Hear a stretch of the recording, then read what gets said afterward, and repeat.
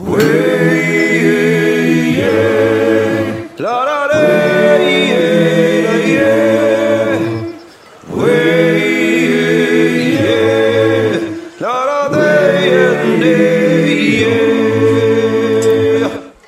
everyone and welcome back to the Forgecast. My name is Sam Towns. I'm Alex Norton. I'm Steve Calvert, aka Green Beetle. Yes, we have a fantastic new interviewee. But before we get into that, let's take a moment to thank our sponsor. This week's Forgecast episode comes to you thanks to our mate Rob at Weber Abrasives, the place to go for all of your abrasive needs. Ferd, Cubitron, Norton Blaze, Seawat, you name it, he's got it. Head on over to abrasives.on.net to get in touch today. So, Steve, it is awesome to have you on the show. I'm very excited. I've been a fan of yours for quite a while. Oh, it's good to be here. I'm super excited. Yeah. Well, we'll hit you up for what you've been doing this week. We'll go through the rounds as we normally do. Sam, what have you been up to this week?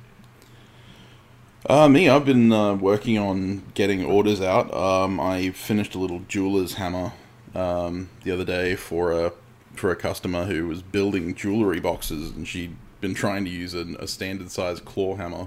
Is that Kylie? And ended up breaking a jewelry box. Yeah, it was Kylie. Yeah. Yeah, she does really nice stuff. She ordered a tiny hammer for that. I've also been doing a lot more engraving. I'm working on my blacksmith's tree leaf, the International Blacksmith's Tree submission. And that's kind of involving a lot of engraving, and I'm doing a proud inlay, called a true inlay in Japanese, which is the first time I've ever done that, so I'm kind of taking it really slow. But yeah, other than that, it's been gearing up for a new commission that I've just got given. That's going to be probably the biggest commission I've ever taken. Lots of Damascus, lots of lots of forging. Lots of Damascus. Lots of Damascus, yeah. We got the right guest on the show for it. That's it. Yeah. But yeah, so it's been a pretty full-on week just planning things and getting lots of the little stuff out of the way. But otherwise, relatively boring, unfortunately. Just lots of paperwork and lots of sitting, staring at a wall, wondering how I'm going to actually do these things. Fair enough. How about yourself? I have actually just had an exciting event happen. A certain someone in the interview here sent me this hammer, which just arrived in the mail this morning. It is gorgeous. It's a replacement for the original blade beveling hammer that he made for me. It weighs a little bit more this time, but I was shocked to find the original one that he sent me. Geez, what is that now? 2 years ago? Yeah, about 2 years. He engraved my touch mark in the back of it, but this one he's inlaid copper in the back of it, which is both awesome, but also a nod to my recent Kumai work. It was an inspiration behind it. Yeah, and that's the first inlay I've ever done. And the traditionally canted head as well, which is perfect. And the head isn't canted; the actual face is canted, which is perfect for bladesmithing. So I am really stoked for that. Thanks very much, Sam, for sending me that. And also about, what's that, like a kilo of Nordic gold. Actually, it's only 550 grams. Really? Maybe it's because it's so small, it feels like it weighs more. Feels heavier, yeah. Yeah, I'm very excited about that. But yeah, outside of that bit of excitement, I finished a chisel. It was my first go doing a socketed chisel all forged out. And it came out pretty good. The handle I made out of 200-year-old Tasmanian blackwood. And yeah, I had to pull out the lathe for that. It was still packed from when I moved here like 2 years ago. So that was fun. But mainly the main thing that I've been working on all week is trying to get the commission for Niels Vandenberg finished. The mushroom knife that he ordered, which is absolutely kicking my ass. For people who haven't been following, it is a Kumai blade with twist Damascus spine, 15 and 20 cutting edge. The guard and the butt cap are both twist Damascus as well. The spacer is Tasmanian native cherry burl, which is beautiful, but you can only ever get a small amount of it at a time, just because the burls of native cherries are only about the size of a cantaloupe, like a rock melon. And so I only got enough for a spacer for it. But I wanted, since it's a bit of me and it's going to Niels Vandenberg, I wanted to actually have an endemic Tasmanian species of wood there. And the rest of the handle is Blackheart sassafras, which is not endemic to Tasmania, but the ones in Tasmania grow more than twice as large as any other species of sassafras on the planet. And they generate their own fungus, which paints the inside of the wood with streaks of black. And I thought, since it's a mushroom knife, I figured that's pretty interesting to actually have a handle that's painted by fungus. So it's pretty rare now as well, because they can't harvest it anymore. That's right. It's quite a rare wood, and some of the groves, not the trees themselves, but the groves of trees have been dated to over 10,000 years old. And so they've now they've discovered that they have prevented any logging. So there's only a limited amount of this left on the planet, and when the Black Dragon commissions a knife from you, you got to pull out all the stops. So I used what little I have left, and hashtag blame the Black Dragon. Yeah, after teaching myself to make kumai and making this knife, I did not want to risk ruining it with putting my touch mark in it and getting it wrong. So I actually have inlaid a stainless steel ringed Mokumagane pin in the back of it to put my touch mark in. That's cool. And so there's a lot going on this knife, really. But it's almost finished. It's almost ready for glue up. That's the last part that's left, is the glue up. And then the slow process of the proper application of tongue oil. It's only had the initial soak of tongue oil on the handle. I've got there's probably a week worth of tongue oil finishing to go on that thing. And, of course, the bristles that go in the back of a mushroom knife have to be put into place, which will also be terrifying. So I put the edge on it this morning, and that was horrifyingly terrifying. This thing has always been harrowing. Oh, it's just so much weeks and weeks and weeks and weeks of work in this thing and learning. Like, I did not know how to do kumai when I started this. And he only gave me a budget of $300, and I'm like, you're not getting a $300 knife. This is the last time I'm ever going to get a knife in front of that guy. So, but it's kind of cool to finally have it this close to finished. Probably by the end of the week it will be done, and it's going to have a special case made for it. My wife is helping me felt line the entire thing, and so it can be stored nicely. I was going to just do a sheath for it, and I thought, really, it needs a case. Nice little aged brass hinges and things make it look fancy. But that's been my world this week, really. Not much else to say about it, really. What about you, Steve? You did a great QMI video. I love that video. You're gonna give it a go? Well, I don't know. Aesthetically, I'm not sure QMI's my deal. I think I still have to acclimate to it a little bit. I think I had heard that including copper next to steel elements makes the steel rust more. Sam and I actually had a long talk about that yesterday. Yeah. It's a phenomenon called galvanic corrosion that. But it's one of those things that people. It sounds really fun to say, and so people get really excitable about saying it. The reality is it's. You need the presence of zinc or a zinc alloy to actually make it be a real threat in something like a knife, and also it needs to be held in an electrolyte, which sweat from your hand could work as an electrolyte quite well, but without the presence of zinc, it would the process would be so slow you'd be talking thousands of years. And there have been copper inlaid pieces found in archaeological digs that have been there for many, many hundreds of years that have had no galvanic corrosion form whatsoever, simply because there's an absence of zinc. Well, that's reassuring then, I guess. Yeah. All right.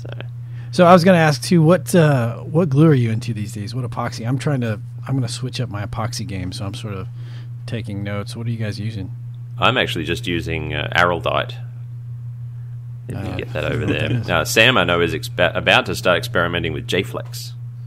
G-Flex. G-Flex. I just got some of that in. I haven't used it yet.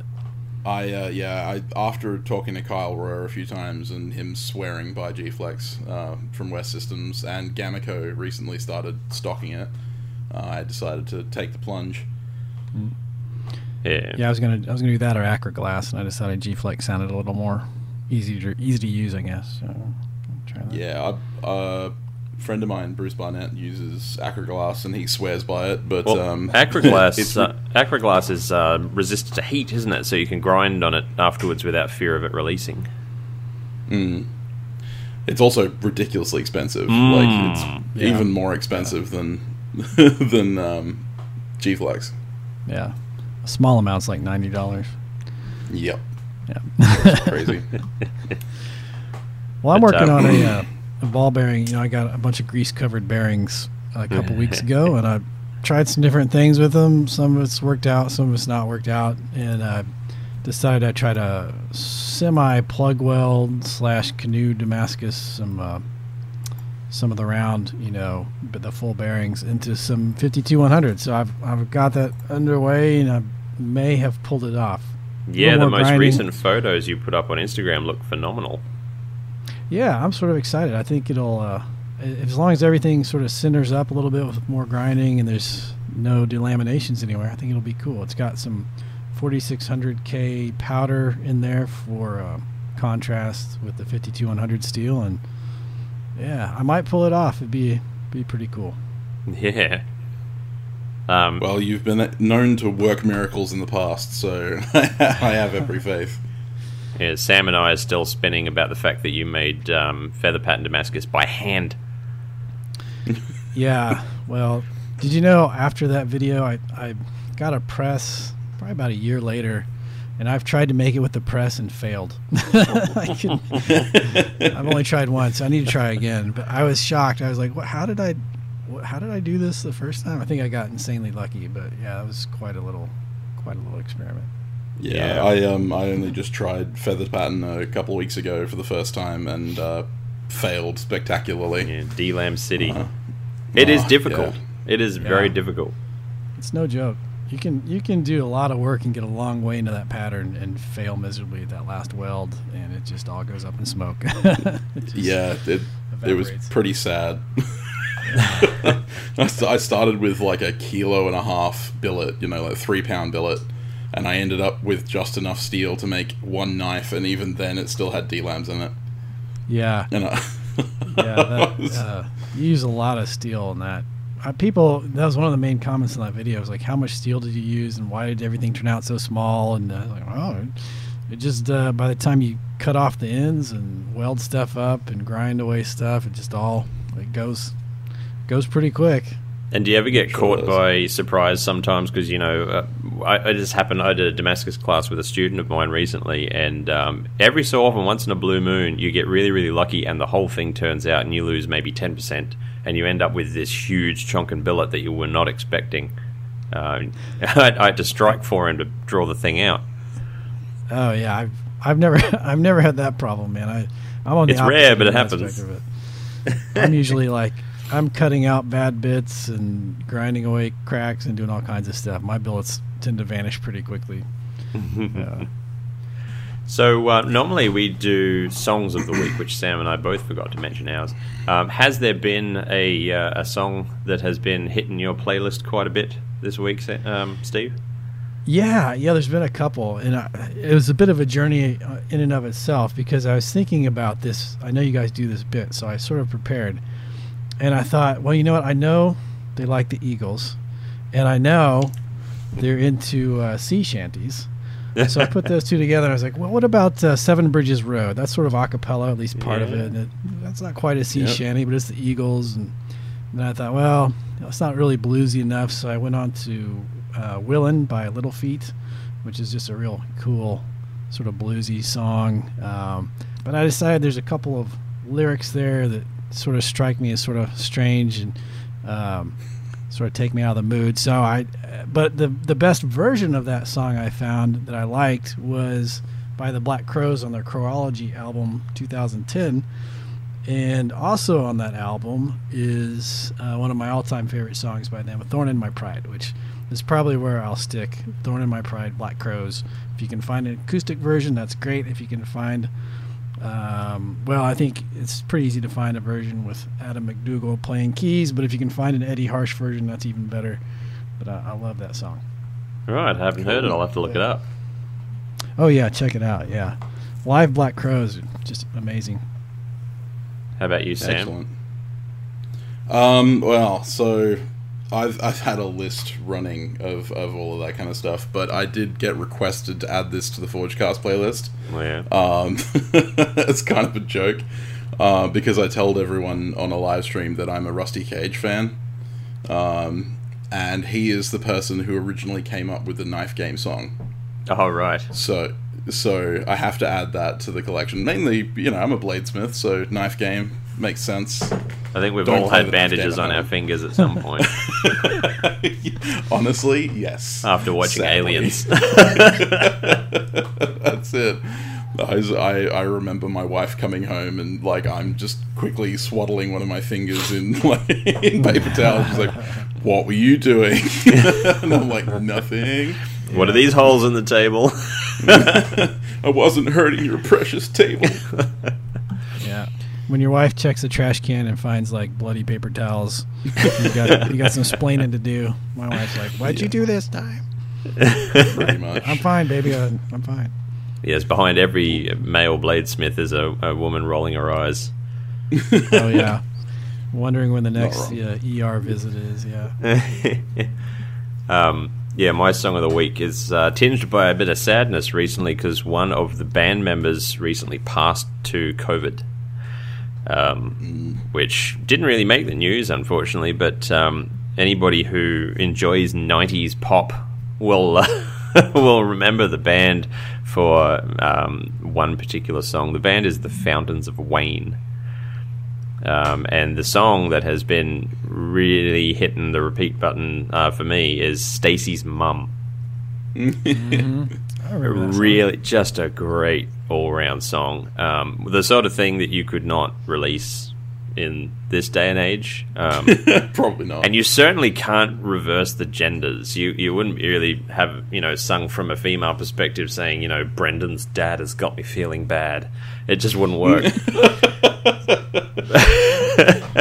But, if you were able to look at it through the lens of the 90s, it's an adorable song, really. And the music video that went with it. I look at everything through the lens of the 90s. It was a good decade. The music video is pretty good too because you can tell that the mum has absolutely no idea what's going on. This poor teenage boy. We were teenage boys once. We know what that's like. But no, it's just an all-round great song, and it's kind of timeless. It doesn't seem dated at all, even if you listen to it now. Aside from the lyrics, but really top-notch song, and I highly recommend checking it out if you haven't already.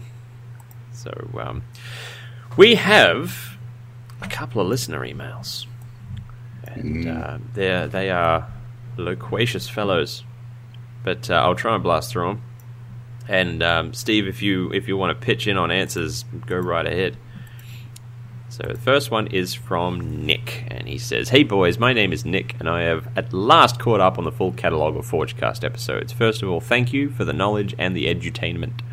I'm 30 years old, and I'm finally about to begin my blacksmithing journey. I have wanted to pursue this magical craft since I was a kid, watching The Lord of the Rings and every fantasy film and video game under the sun. Although don't pay too much attention to that scene in Lord of the Rings where they reforged the sword that was broken.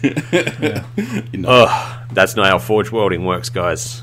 Anyway, he says, I always assumed blacksmithing in the modern day was not possible, too arcane and maybe even illegal with the fire and noise, etc.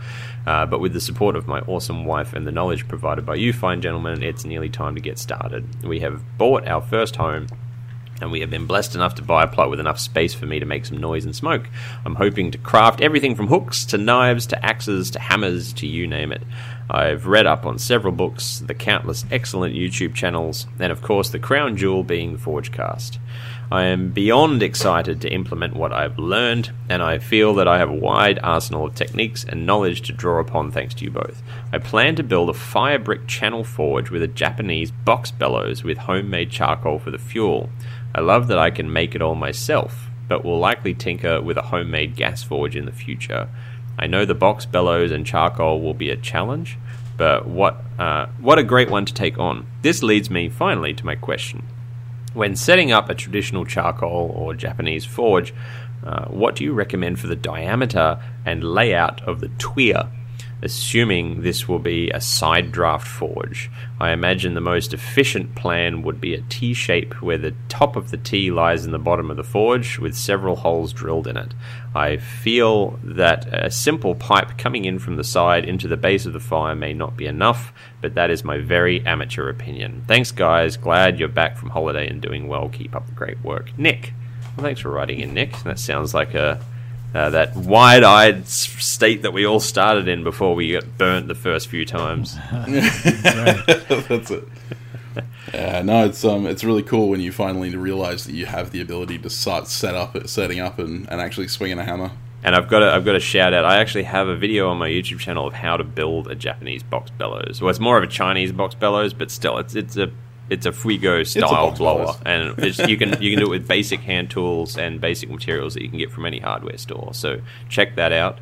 But yeah, I'll let Sam explain how Japanese forges are normally set up, because I can hear the cogs going. The weeb in him is screaming. I have a video on lining my channel style forge, and funnily enough, they are a side blast forge. The idea of putting a T in and having like a bunch of holes drilled in the bottom sounds like it would give you more heat, but actually in reality what it would do is give you more opportunities to clog up your air system. And especially if you're going to end up doing any forge welding in it, having bottom blast isn't always the best unless you've got a fairly large tuya and a clinker breaker. Because even if you don't use coal, charcoal can still create clinker if you're using stuff like borax, because borax becomes a slag, which then can turn into clinker at the bottom of fires, and also melt the bottom of your forges. Yes. But yeah, no, Japanese Fuego originally had a multi-tiered system in their floors, and the tuya was actually around 2 inches above the forge floor itself, blasting right into the center of a large heap of charcoal. In my forge, because it's a much smaller channel forge designed for stuff like knives rather than swords, my Fuego tuya is about 1 inch off the floor, and it's set into the clay, so the clay actually creates the tuya hole itself. And I use a 32 millimeter or inch and I'm trying to think, like that's 1.25 inches. No, about 1.5 inches. 1.5 inches, yeah, 1.5 inch diameter internal diameter pipe for my tuya on that. If you're wanting to make swords and stuff, I'd probably go for a 2-inch diameter tuya, but you'd need a much bigger box bellows and stuff like that. There is a relationship between the size of your box bellows and the diameter of the tuya. Yeah. I don't use a box bellows at the moment. I'm going to be building one in the near future, but at the moment I just use a hairdryer in that one. Yes, the modern day box bellows. Yeah, a lot of it comes down to how you lay out the charcoal and stuff like that. Actually, Island Blacksmith on YouTube did a great video on how to prepare a forge for using like a Japanese style forge. Mm-hmm. And Florist Postmas actually has done a good one as well. Yeah, it's very different to what you'd know of Western style forges. But yeah, it is an interesting topic, and it's very in depth, and I could talk about it for hours. But basically, yeah, it is side blast, and it makes it really simple to build, because you can literally just build the side of the forge around the tuya. You don't have to worry about plumbing things in and stuff like that, and it makes it really easy to clear, because all you have to do is, if the jet ends up getting clogged, you can literally just pull the bellows off and just ram a rod down the down the line and just punch the blockage out. So colonoscopy style. Yeah. Give it a slag edema. That's it. But anyway, yeah. So yeah, that's the box bellows and the channel forge are one of the more simple forge builds you can do. Doesn't require any kind of complicated welding or anything like that. So yeah, definitely a good way to go. Yeah. Anything you want to add to that, Steve? I like propane. This is a good reason. This is right here. This is a good example of why I like propane. If it sounds way too complicated for me, I'd be lost. So. I don't know. I've seen you forge in a hole in the ground. Well, that's not a bad way to start, is it? I mean, if you have to, if you have to, you have to. It's like paying your dues, really. You got to start there so that you can appreciate when you've got a nice, pass-through double burner gas forge. That's right. All right. So our next question is from Joel, who has emailed in before and actually won our Forgecast challenge as well. He says, "Hello guys, it's me again. I know I keep asking questions, but I keep getting different answers on this one, so let me know if I'm being annoying." Okay, so in the wintertime here, we get dumped on with snow, and the sliding door to the shop always gets frozen shut, which makes it hard to forge during the winter. But there is a walk-in door on one side and a double-wide walk-in door on the other side, which don't get frozen shut. My question is, are these doors enough ventilation for a double burner forge running for no more than 2 hours at a time max? A couple of details. The shop is about 20 foot by 40 foot and about 7 foot tall. I thought maybe I could use a fan around the ceiling to vent it outside. What do you guys think? I hope you're both doing well. I was actually going to post a video of this. I had a beam of sunlight coming into my shed the other day, right when I was using some clear coat, some aerosol clear coat on some pieces. And I have my spraying station right up near the double doors at the far end of the shed, which are about the width of the shed. And I have a door open at the very other end, so it creates like a wind tunnel, because it is aligned in the prevailing wind direction. I sprayed the clear coat and then walked down the other end of the shed and came back about 30 seconds later, and that beam of sunlight showed that there was still a dense cloud of particulates hanging around where I had sprayed it, even though it was right next to an open door. And I thought, this is a perfect example of, I was about to leave the shed, so I hadn't set up any fans or anything like that, which I normally would do. But I thought it's a perfect example to take a video. And I took a video, and I've forgotten to upload it to Instagram to actually show people this phenomenon. And this has actually given me a really good reason to do that. So I'll tag you in the post when I do upload this video, because it's not about how many holes are in your shop. It's about the actual movement of air. And the holes, all they're doing is either allowing or restricting the movement of the air. You need air to be circulating. So however many holes you've got in the form of doors is irrelevant. The movement is everything. Yep. I mean, some people go for like the extractor fans, where they mount an extraction fan in the side of their shed and just have it sucking air out into the abyss. I have a giant king chrome fan sitting in one corner of my shop that just runs 24/7 when I'm in there, just to continue circulating air. I also get a lot of pass-through wind through mine, but I like to make sure that I'm circulating. But from the dimensions, when I read the thing, I don't think you're going to be at risk. For 2 hours. The thing is that we're not running like petrol, which creates a lot more carbon monoxide than gas forge does, because LP gas and propane doesn't actually give off as much carbon monoxide as depends on the gas forge. Have you seen what Alex Steele is running? Okay, it does very much depend on volume. I will interject. I will interject here. Most hardware stores nowadays sell carbon monoxide detectors that are very inexpensive, and you can just stick to your roof, and that should actually let you know whether or not it's working all right. Yeah, well, I mean, and that's another thing. There is an easy way to tell if you're getting too much carbon monoxide. Your voice will deepen. You'll actually hear your voice get lower, because carbon monoxide is actually heavier than air. which is why it tends to sit around you. It is one of those things though, that particular symptom. It's sort of like if you're peeing and it's yellow, you're already dehydrated. If your voice is deep, you're already in trouble with carbon monoxide. It is a silent killer. Yes. Even it pays to be aware, but... Yeah. But you can get, very inexpensively, a carbon monoxide detector, and also hardware stores do sometimes have these, but anybody that sells equipment for RVs and caravans and things like that, you can very cheaply buy LPG leak detectors as well. In any enclosed space that you're running a gas forge, having both of these bolted to your roof will potentially save your life, but at least save you a hefty gas bill.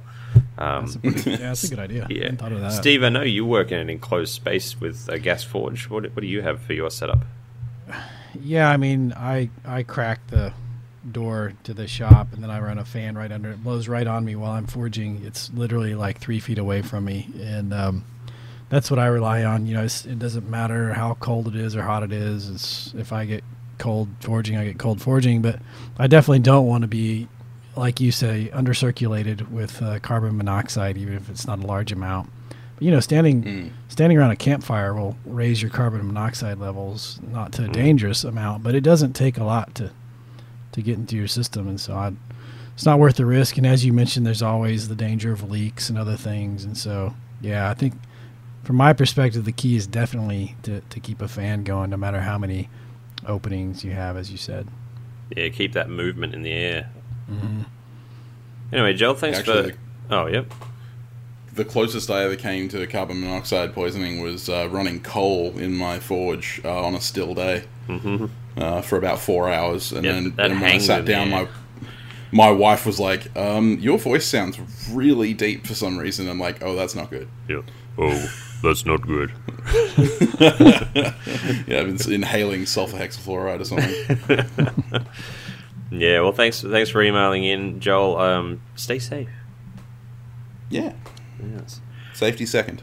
Yes. So as the listeners know, normally Sam and I have an inspiration of the week, but on guest episodes, we let the guests do the inspiring. So, Steve, who has been inspiring you recently? Well, I'm going to circle back to a guy that inspired me from the very beginning. Probably a year or two into my forging, I caught a hold of a YouTube video on the ABS channel, which isn't that active, of a guy named Rodrigo Sfredo from South America. He was the International Bladesmith of the Year, and they did a very nice video for him. And ever since I saw that video, I was like, man, I want to be that. That's my jam right there. And he has a pretty active Facebook account. I don't think he does that much on Instagram, but I'm just always blown away by, I mean, just everything. His attention to every little piece. He's doing more engraving now, and his handles and guards are getting more involved and intricate. And he's got that, you know, sort of, when I see the guys from South America, I think of Twist, Damascus, and I think of like these super elegant profiles that are just a little more curvy than the North American style blades, but just super right on. They're elegant and meaty, and he just brings it all together. He's a total package. And so I circled back around to him recently, and he's, even from 4 years ago, he's just progressed, and amazing work. And then I also give a shout out to an inspiration as far as, you know, hard work and effort and sticking with it. There's a guy who takes after my own heart making YouTube videos. He makes a lot of knives. He's 14 years old. His name is Max Rangu, the Pigeon Forge. I don't know him personally. I can't speak to that, but I admire his effort and his drive. He's clearly got the illness. I mean, he's just hammering something out all the time, it seems like. And to find that, you know, this craft at that age and just stick with it and make these videos, and he'll be unstoppable. Yeah, I think at that age it's just such an awesome thing to watch, and I can already see his progress, and it's just really cool. So shout out to the Pigeon Forge. I'll have to check him out. Yeah. Yeah, I hadn't heard of him. I'm definitely going to check him out. So With Rodrigo as your inspiration, are we going to see a green Beetle keyhole integral at some point? I don't have the guts to try a keyhole. I want to, and I keep hang on. You don't have the guts. You did feather Damascus by hand. I can't by figure out hand. How am I gonna? I can't figure out how I'm gonna do the keyhole exactly in all parts of it and get it straight up and down. And I'm sure I have to try it at some point, but I don't know. Yeah. I mean, have you guys ever looked at that? Have you guys ever done anything like that? I have not. A friend of mine, Mark Sinclair, has been making one recently that I've kind of had a look at, and my mind boggles. Yeah. I've looked into how I would approach it, and I just basically came down to the idea of lots and lots and lots and lots of filing. Yeah. I like Sam have not tried it, but I have actually put thought into how I would do it, and the solution that I'm currently at with it is to actually make a die that is the negative of the keyhole, and split off the steel and forge it around the die, and then neaten it up with files, and then fit the handle to that. Interesting. Yeah, that's the solution that I've come up with. Whether it would work in practice, I have not tried it yet. Huh. You're welcome to take that one for free, though. It sounds like so much work for a one-off knife. I mean, you'd be making the same keyhole every time with but it's an interesting idea, though. Alex Steele did a keyhole a couple of years ago, and he sort of walked through his process and how he changed things, and I think he started heating up the steel and doing some different things. And I've been thinking about that. It's always circulating in the back of my mind. It'd be a fun project. Takes some guts, though. Yeah. So I used Rodrigo as my inspiration a few months ago when I saw that he'd done a keyhole integral sword. Is that the one where he inset the stainless? Yeah. Oh God, yeah. It's like, man's crazy. What's harder than making a keyhole? I'm going to make it twice. It's amazing. Yeah, that is some crazy patience with that. So, if Rodrigo is the one who sort of got you started in doing this, what is it about the Damascus side of things that calls to you so much? Well, that's a good question. I didn't really like Damascus when I first started. I thought it was sort of, I thought it was a little bit gaudy, showy, tacky, and to me, I couldn't tell what was cheap Pakistani type Damascus versus sort of higher end. Artisan made, high, properly made. Yeah, correct. Damascus, and so for me, those two things went hand in hand. And I just every time I saw a piece of Damascus, I just thought cheap knife, and it took a while before I, began to appreciate it. And then when you realize that it adds a whole new dimension and a whole new artistic element to knife making, that you can't really avoid it. Eventually, you have to make Damascus. You're just going to travel down that road eventually. And I had a store where I sold outdoor sporting goods stuff, and we had a nice high-end knife cabinet. We always tried to keep some customs around, and we had an Aaron Wilburn feather Damascus blade. And like I said, we had it there just to have it. I never liked Damascus, but I'd look at it, every day. I'd go by and look at it, and I oiled it a few times, and I got to really sort of appreciate it. And pretty soon I was like, oh, I can see what people like about Damascus. And so for me, I think it's just there's a lot of challenge to Damascus and infinite possibilities, and every piece of Damascus is truly unique. There's definitely never two identical pieces. You couldn't do that if you tried. And so I think maybe that's sort of the calling of Damascus for me is the depth with which you can take it and make something completely your own. Yeah, and I have a long journey. I've tried to make mosaic Damascus several times. I can't seem to get that going. So I've got a long way to go, but I'm excited to take that journey. It's going to be fun. Yeah, I mean, you've sort of. Oh, go for it, Sam. No, you're good. I was just going to say, I mean, the reason I ask is because you've kind of got a reputation now on YouTube, whether you're aware of it or not, is you're the guy that does the crazy Damascus experiments.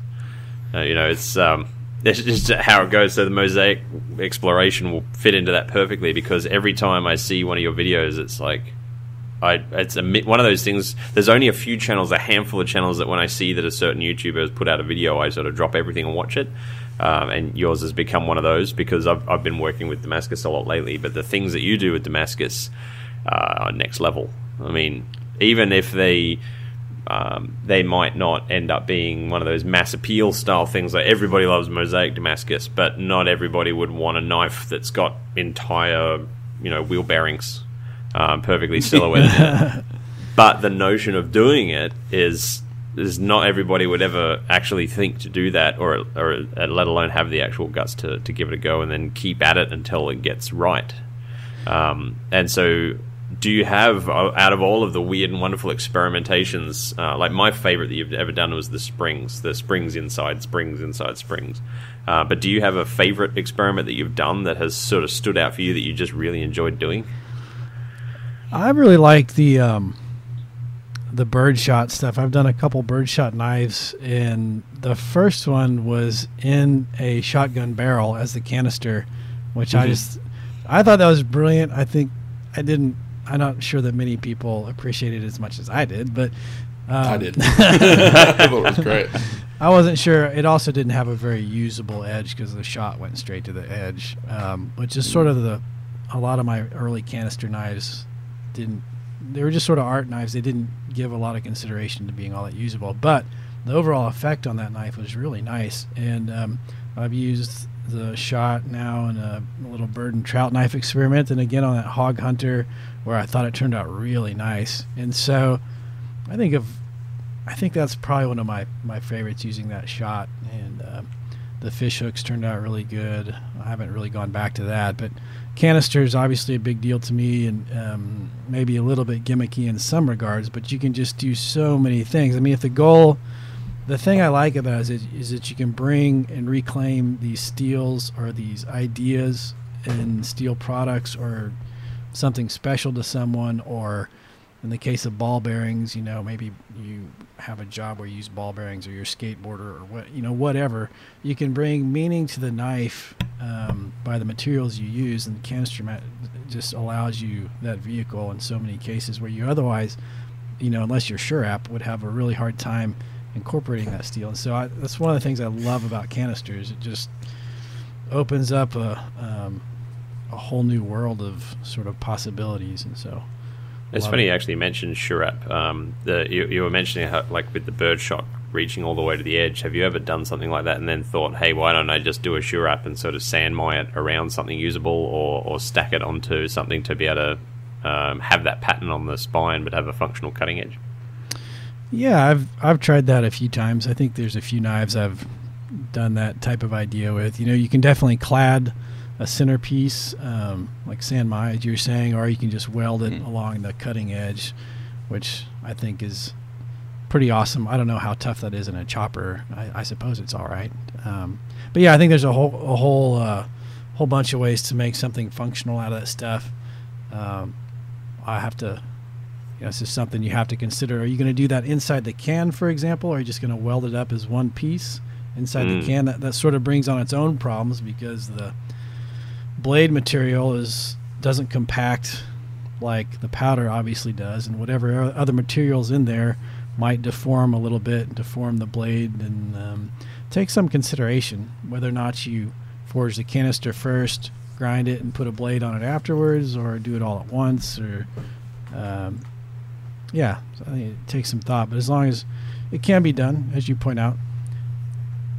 Yeah, I mean, I haven't attempted canister. I've had a bunch of people ask me if I'm going to, and I'm like, I'm not sure, because it seems like a lot of work. I like the appeal of doing it by hand without a press, a small canister. It's I know it's a bit of work, but you've done it.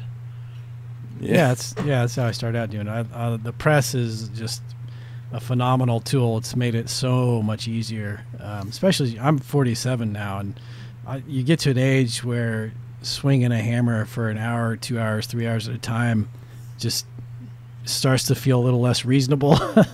So your joints just don't, as you get older, aren't all that into it anymore, and so there's less enthusiasm, I think. So having a press around makes a lot of these projects doable. But you guys should try canisters. Really, building the canister is probably the hardest part of canisters. Getting a canister that's going to stay together. But you should try it. It's really not that bad. Yeah, definitely gonna have to give it a shot in the next few months. I keep watching your videos. Actually, one of the first videos I ever watched of yours years and years ago was the fishhooks knife. That and the rasp and railroad spike knife that you made. Those are great. Those are great knives. I love those knives. I got really fortunate. Yeah. My YouTube career was I was at the time like doing reviews of knives and things, and just sort of lost. And I made a cable knife that went viral, and followed it with a fishhook knife. I got very fortunate. I could not replicate that success in today's YouTube environment. It's way too sophisticated. But I just happened to have some of this legacy effect from the early YouTube days, and having a couple of good videos that were successful, and that's carried that whole thing forward. But yeah, but the quality of your content has always been pretty good. Yeah, in the scheme of things, it keeps up with modern creators quite well. I appreciate that. It's hard, if you guys make your own videos. I mean, when you're like a one-man show, it's a lot of work. It's in the earlier days of my channel, I used to put in the effort and carry a tripod around and reposition all the time to get the lighting right and all that sort of thing. And nowadays, it just don't care enough to do that. It's too much work. There's not enough hours in the day. Yeah, I've taken a month and a half break off of YouTube. I just had to deal with my own personal mental health and stuff like that, and I keep thinking about what I'm going to do for my next video when I come back, and the idea of filming the whole process terrifies me because it just triples the time. It does. It's remarkable. Every once in a while, I have a regular job and a family, and so I'm very much a hobbyist. And a large part of the hobby is taken up by filming and editing and stuff. But every once in a while, I get to make a knife and not film it. And I'm always just amazed at how much quicker everything goes. And I just, it's such a relief. And then when the thought of going back to, as you said, positioning cameras and lights just turns into a real drag, Yeah. And you've actually mentioned a couple of times in your videos that you are on limited time with how much you can dedicate to the craft. Do you have like a crazy dream project that you wish you had the time to do? Like you kind of the part of your back of your mind wants to just sort of take a month off work and knock it out. I don't think I've ever put that much thought into it. I would love to get into engraving and really spend some time learning that, find some classes and go take some classes. But the reason I can't do that is that it's so time consuming to start out to learn it properly. I feel like I don't have the time to do that and make knives and make videos. And so that's probably what I would do if I had all that extra time. Sam's going through that right now, actually. Yeah, I do. I do traditional Japanese style engraving. Been teaching myself basically and making all my own tools. It's been a lot of fun, but it does take a lot of time. Is it a pretty steep learning curve, huh? Oh yeah, massive. I first started out just doing basic lettering and stuff, but my dream was to get into character engraving. So I ended up engraving stuff like this. People can't be listening, won't be able to hear it, but they will know of the gecko hammer. The gecko hammer. Yeah, that's pretty good. Which is famous on my Twitch streams. But yeah, so I wanted to get into deep relief engraving. So that's where I've kind of been focusing my energies. But I have been moving into stuff like inlay and stuff like that. Actually, Alex's hammer was the first inlay I've ever done. And I did both Tenzorgan, which is the dot inlay, and I can't remember the flush inlay, the word for flush inlay, but yeah, it was a lot of fun, but it is massively steep learning curve, and I'm still a nubile when it comes to comes to engraving. It's amazing how much time you can put into it and not be a master engraver or at a very proficient level. I hear people talk about all the time. They've been doing it for a decade and they're still not where they want to be, and it's seems intimidating. Plus, you have to be a bit of an artist, do you not? I mean, you have to sort of be able to draw out patterns ahead of time and lay out things correctly. Yeah, I mean, so it depends on what like kind of avenue you want to take. For lettering and stuff like that, you can go the easy route and use like computer generated lettering, and then just use that as your stencil. A lot of engravers these days do their designs on like in Paint or in CAD or something like that to get their drawing, so that then they can transfer that onto things. Because I'm a massive Luddite and a traditionalist, I tend to hand draw a lot of my engravings and stuff like that. I find that the little flaws and idiosyncrasies that come with hand drawing things tends to, make it more real for me. But yeah, it does require somewhat of an artistic kind of taste. And even when you get a really good outline and stuff like that, and it's drawn really well, actually being able to engrave it so that the idea comes to life in the engraving is actually quite difficult.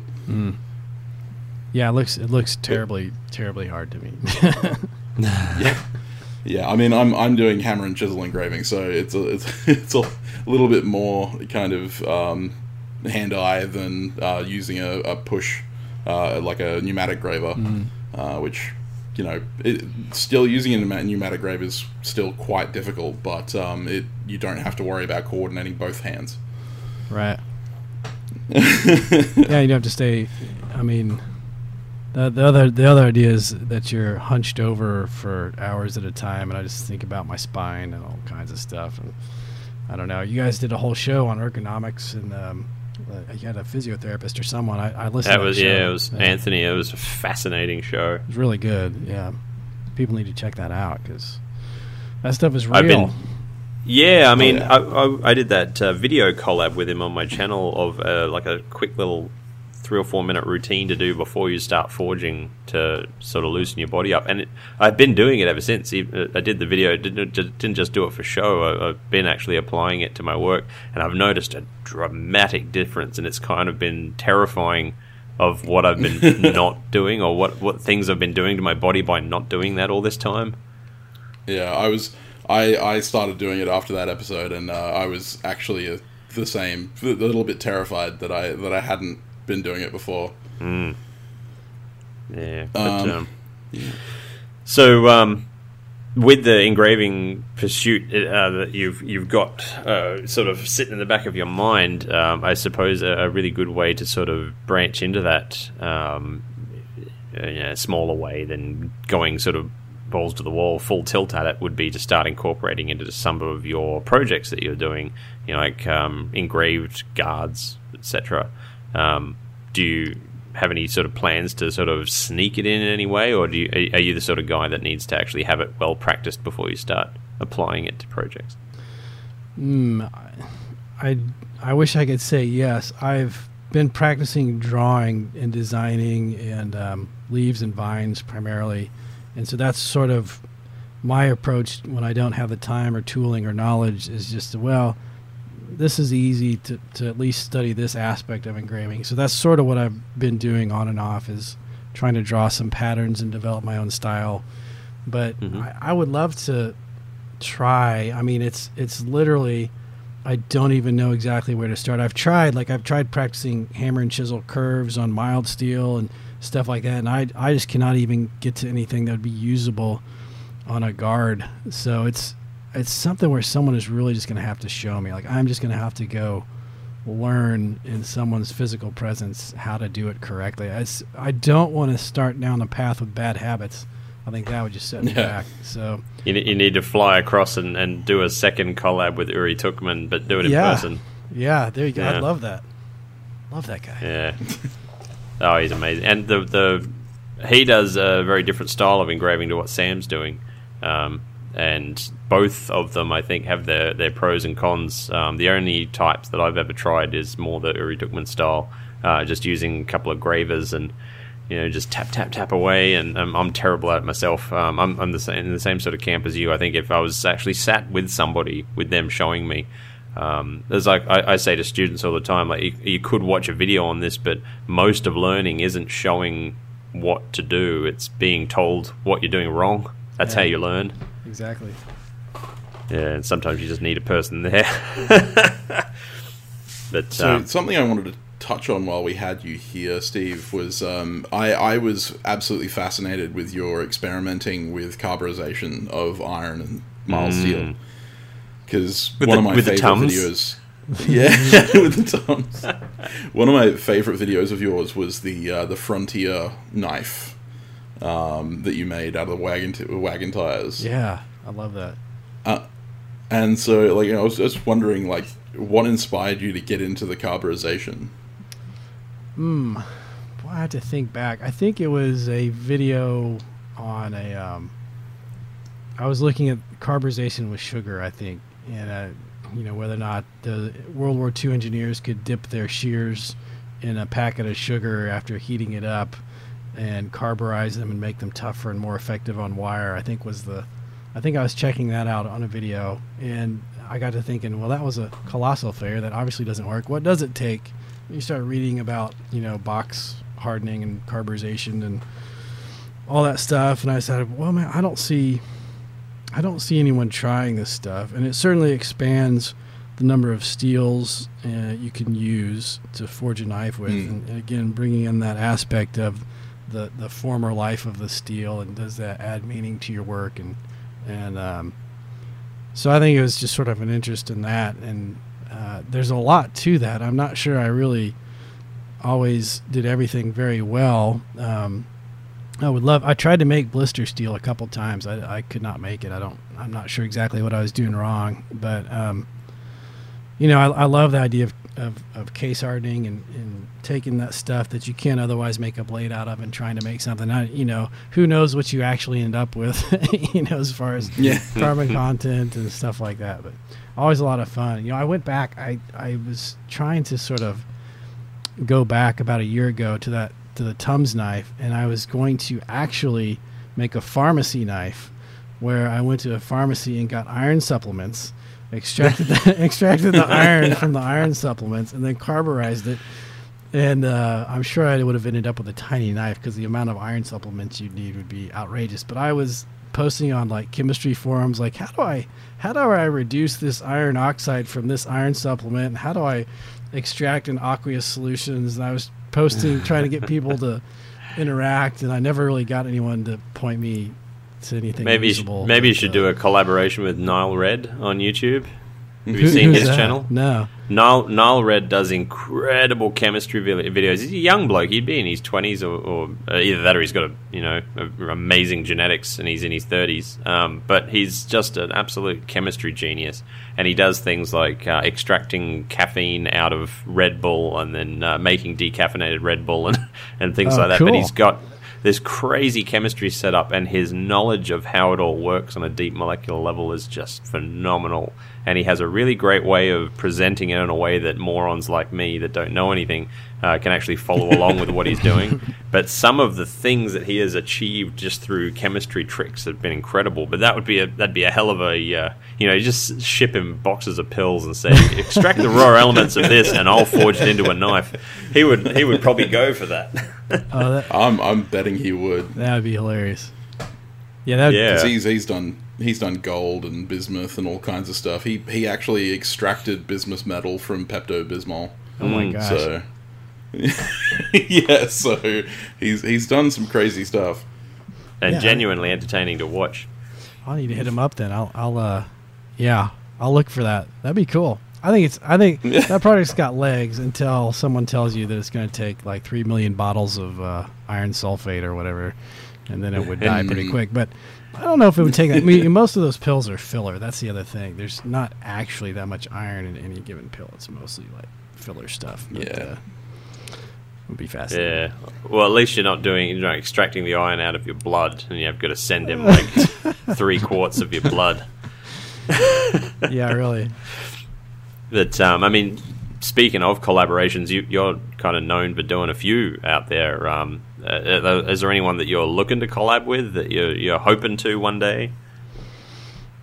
I want to do another one with Yuri Tuckman for sure, and there's a couple other guys. Dies in Every Film. When his channel was really young, he was talking about doing a collab, and it was a timing thing. We couldn't make it work, and I think he got busy with stuff and I got busy with stuff, but I really like that guy a lot. There's anyone, I'll really collab with just about anyone who gets in touch with me. Yellis Cutlery and I are sort of talking about some stuff right now, and I'm not really all that concerned with how big anyone's channel is or their Instagram account, how many followers, or my only criteria is that you have to demonstrate you're reliable in some way. So like with emails or conversation or something like that, because you don't want to get, a couple of weeks into a project and have the other guy sort get of ghosted. Yeah, it goes nowhere. And then that they have realistic expectations. Like I think many people reach out for a collaboration because they think it's going to be instant success for their YouTube channel or Instagram account. And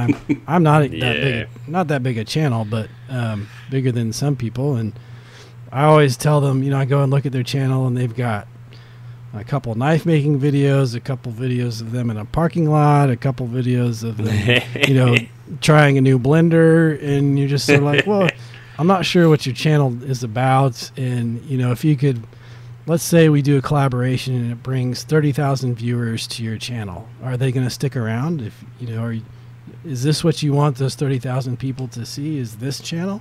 Why don't you focus? Why don't you prove your equipment, your editing skills, get a string of videos that you want people to see so that they'll stay subscribed for the next one, and then come back. Let's collaborate. I don't care how big your channel is at the time, but I want the collaboration to be worthwhile for whoever I do it with. And for me personally, when I found that if I reach out to people with a better subscriber count, I don't really get much response. I haven't done that a lot, but I used to. So it's not really me trying to step up, but I'd love to help other people. I've done collabs with small channels. It doesn't really matter to me, as long as it's going to help them. If it's not going to help them, I'm not sure it's worthwhile. Well, they need a large part of that is them helping themselves. Yeah. I mean, it's like if you have one magic wand, you can wave it once, bring X number of viewers to your channel. Is now when you want to use the wand? Probably not. Let's work on these things first, and then let's wave a wand, and we'll get it cranked up and see what we can do. And the other thing I have to be honest with is that I think probably less. I think maybe 1 in 3 collaborations ends up significantly helping another channel. You know what I mean? Like they're surprisingly not as effective as people think for whatever reason. Maybe that's my fault. I don't know. Oh, anytime I've done a collaboration, it's not been in the spirit of trying to grow channels. It's more just been, it's fun to collaborate with people. Yeah, it's sort of really wanting to work with another individual that you would through no other means would ever get to work with. Right. Yeah, well, that's a good point. Maybe you just have to do it for the right reasons, and it'll reach the right people, and that's the best thing you can hope for. Yeah, it's a bit like the collaboration you did with Uri, is that you both had, well-known channels, and it was really cool to see two people who otherwise would not cross disciplines very much actually work together to create this beautiful thing and watch it come together from both ends. It was from a viewer's perspective, it was quite interesting. I loved his work. I talked before the interview how much we like his channel and how creative he is, and watching him work with that and make the sheath and everything is just, I just loved it. That guy, I watch his channel all day long. I wish there were 1,000 Yuri Tuckmans on YouTube. Yeah. Yes. So we'll have to tag him. We'll have to tag him in this episode. Yeah, that's right. the Uri celebration episode. So I've got one last question for you. I don't know about Sam, but you've done some pretty crazy experiments. Is there one that stands out as being particularly nightmarish, more so than you let on in the video? one that sort of had you in the fetal position in the corner of your workshop, telling the wife and kids, "Go away! Don't look at me." Well, I don't know. Let me go back. I'm gonna pull up my channel right now and look. They all. I mean, I try to be pretty honest with videos that aren't going well. They all have their challenges. The problem is... I'm just having images of you having Vietnam flashbacks during making the fuller on that sword. Oh my gosh. Yeah. Oh, that was such... I was so naive to think that was a good idea. I was going to hand file that fuller. Oh my gosh. Let's see here. I'm going to pull up my library here. While we're waiting, I'll have to admit I actually watched more of that hand sanding video than I care to admit. Yes, me too. I didn't expect I would. I didn't go in there with the intent to.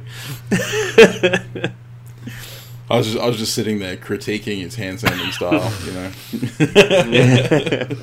You know, I thought about doing a 10-hour video where I actually just do like one back and forth and then loop it a bunch. So it's just like, and just do a straight 10-hour thing just to say that I could. You know, I think the stainless sand Mai gave me a lot of fits. I mean, there's always things that don't go right. Yeah. And I remember that. My videos are, I hope people appreciate that usually when I'm making a video, it's the first time I'm trying something, or maybe the second attempt of the first time I'm trying something. So I guess I can use that as an excuse as to why things usually don't go well. But well, I mean, it's something that I've always enjoyed about your channel is that you've always been experimenting with new things, and when you try something, you're always honest about the fact that you're completely, in the dark. Yeah. And that's super refreshing, rather than having just a channel where they try and play it off like they've done this a million times, and it's very obvious that they haven't. Yeah. Look how perfect all of my work is. I got this in the first try. Well, along those lines, it's really interesting. When I first started, I'm not a big social media guy, so I just got on Instagram like this last year, for example. But YouTube was rather young, and there wasn't a whole lot of stuff. If you wanted to learn about knife making, you really had to buy a book, to be honest. You could watch some Walter Sorrell's videos and some Trolsky videos, and that was sort of about it. And I went through this period where the videos sort of became a little more popular, and I thought, well, gosh, maybe I'm doing some stuff right. And I wouldn't say that I got cocky, but I definitely did not have an accurate view of my skill set. And one thing that's really opened my eyes is, perusing Facebook and Instagram and all the new makers and watching Alex Steele progress so quickly through knife making. I remember his first knife, but it'll really set you in your place. I mean, to some degree, it makes you wonder. I mean, it's always good to find your place and understand where you are, what you're doing right, what you need to do better, and get inspiration from other people. That's always a good thing. But do you guys ever find, like, when you're looking through Instagram and Facebook, that it has, like, the opposite effect where you just get depressed, like, oh my gosh, I thought I was doing that. Very much so. Sometimes it's overwhelming, isn't it? Yeah, I mean, in the last 2 years that I've been running my YouTube channel, I've slowly been, meeting and getting to know some really, really popular makers who are ridiculously talented, and I see their stuff come up on my feed all the time. And although they've had years and years and years of experience on me, it still hurts to look at their stuff. Yeah. And yeah, you get new makers that are coming into the scene, and because they've got access to such knowledge, and a lot of them are utilizing it, which is great. I'm really happy that they are. But you see them after their first year, and they're making stuff that I'm just learning to make now. Yeah, exactly. It's demoralizing. That's exactly it. Some of these young guys are just phenoms. It's really amazing. We had recently another person that you've collabed with is Zane Birch, ZJB Knives, and his work recently, like the cut and shoots that he's been doing,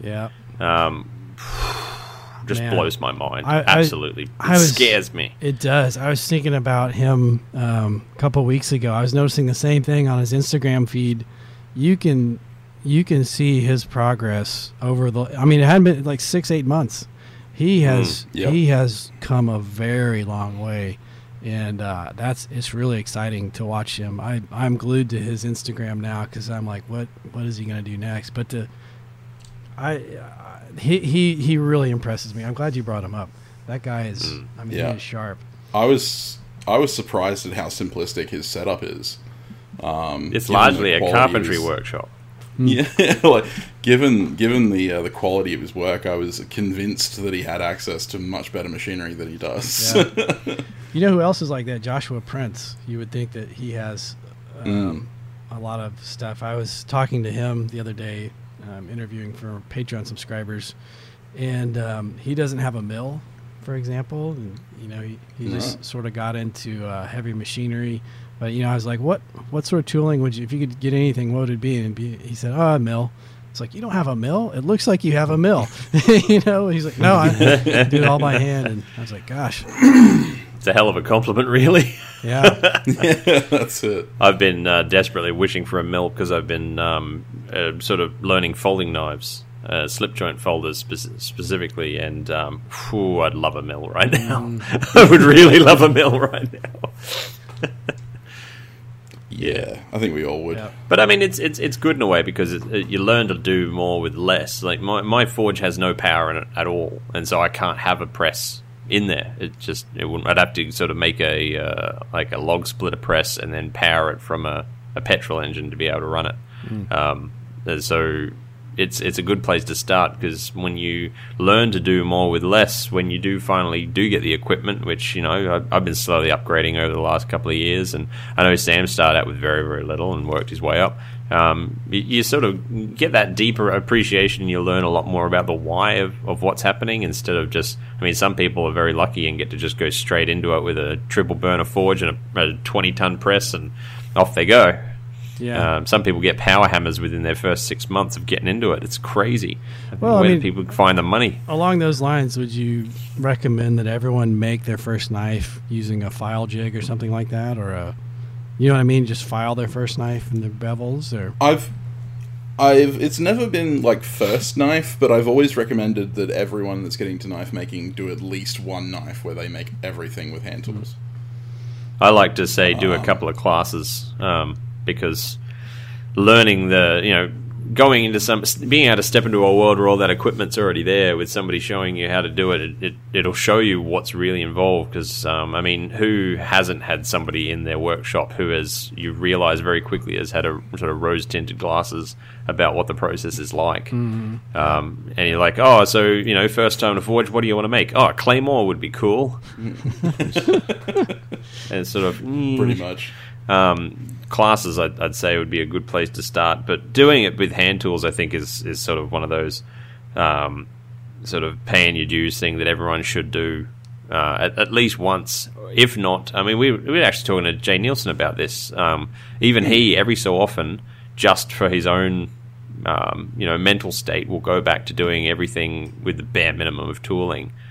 Just to see whether or not he can still bring the same level of quality with those minimal tools. And if he can't, he sort of reanalyzes it and studies a bit more and tries to make sure he knows that why. And it's a good way to be honest. Otherwise, you fly too high. You forget where you came from. Yeah. And on the subject of that, Steve, my final question for you is surrounding your journeyman knives. Have you started working on those? I know you alluded to it in your Feather Damascus video. That you felt you were ready for journeyman. Yeah, well, I mean, yes and no. So I did put together a couple more, and, you know, I think I'm going to have to redo the guard on at least one of them. I put together one with another one with the brass guard. I sort of reached out to some people, put some feelers out, and I think I put it up on Instagram, and the response I got was that brass is no class, and like not to. So I sort of put that one on the back burner. I've got a card that's sort of out there, and what I found is that it's very difficult for me to film the making of those knives, Yeah. so You need the focus. Yeah, exactly. You absolutely do. And making those knives are a little bit harrowing. Like for some reason, I get much more uptight, and I second guess everything, and I have to sit down and think for like half an hour or an hour at a time, or just come back the next day with a clear head. I'm not sure exactly why that is, because it shouldn't be that much different. The idea of sitting it in front of a panel of judges for it to be looked at. It's the exact same reason that this mushroom knife for Niels Vandenberg has taken so long. That's right, yeah. If it was for anybody else, I wouldn't care, but it's going to be sitting in front of him, and your knives are going to be sat in front of the ABS board. Yeah. Yeah, well, I guess that's it. So I've sort of had to choose, am I going to keep making videos or sort of give up YouTube for 3 or 4 months and get these knives sort of squared away? And I don't know that would work. There comes a point where if you put that down, picking it back up becomes a little bit challenging, and you lose subscribers and followers, and to some degree, unfortunately, social media stuff is a bit of a treadmill, isn't it? And yeah, you got to keep it running. Yeah. I mean, even taking a month and a half off, I'm struggling to get back in. Yeah, you got to feed that algorithm. Yeah, you got to feed the beast for sure. What about some sort of like a vlog style, just progress updates where you're not really showing any of the processes that you've gone through, but more like a debrief after the fact of where you're at with things? Yeah, I mean that'd be a like a video diary of the journeyman knife process. Just sort of showing the knife in front of the camera as far as how far I am. Sort of like a work in progress video style type of thing. Yeah. Yeah, I guess I definitely watch those. I could do that. I mean, I'm currently, I was supposed to be going for my JS next year, but it looks like I won't be able to make the trip. So I've been putting off making my JS testing knives for, ever. You have your jury knives now squared away, or? No, I haven't got my jury knives yet done yet. So that's something I've got to work on next year. And then I got to do my assessment knife as well, obviously. It's one thing to like think about them and plan on them, and it's sort of another thing to take the time, carve out the time to pick them up and do them, and it's difficult. I think COVID's got everyone running a little bit crazier too, and I've got homeschooling with the kids that I have to take care of from time to time, and it's nuts. Sorry, I interrupted you. What were you going to say? No, you're exactly right about it being more nerve-wracking to make the jury knives than it is any other knife that you make. Yeah, it's weird. I mean, Alex, are you gonna do journeyman stuff or ABS stuff, Alex? Or you? I have no interest in following the ABS path at all. I'm not even a member of the Australian Knife Making Guild. I don't like guilds. I don't like. It's just a personal thing with me. I don't like being under the auspices of somebody else. So I keep improving for myself, and for everything that I learn, I transmit into my videos to teach other people. That's my whole deal. Yeah. Yeah. Well, it's perfectly viable path these days, isn't it? I think there's a lot of really top tier makers who don't really belong to anyone or any group. Absolutely. I'm always seeing the work of Neil Kamamura. I don't think he's in the ABS at all.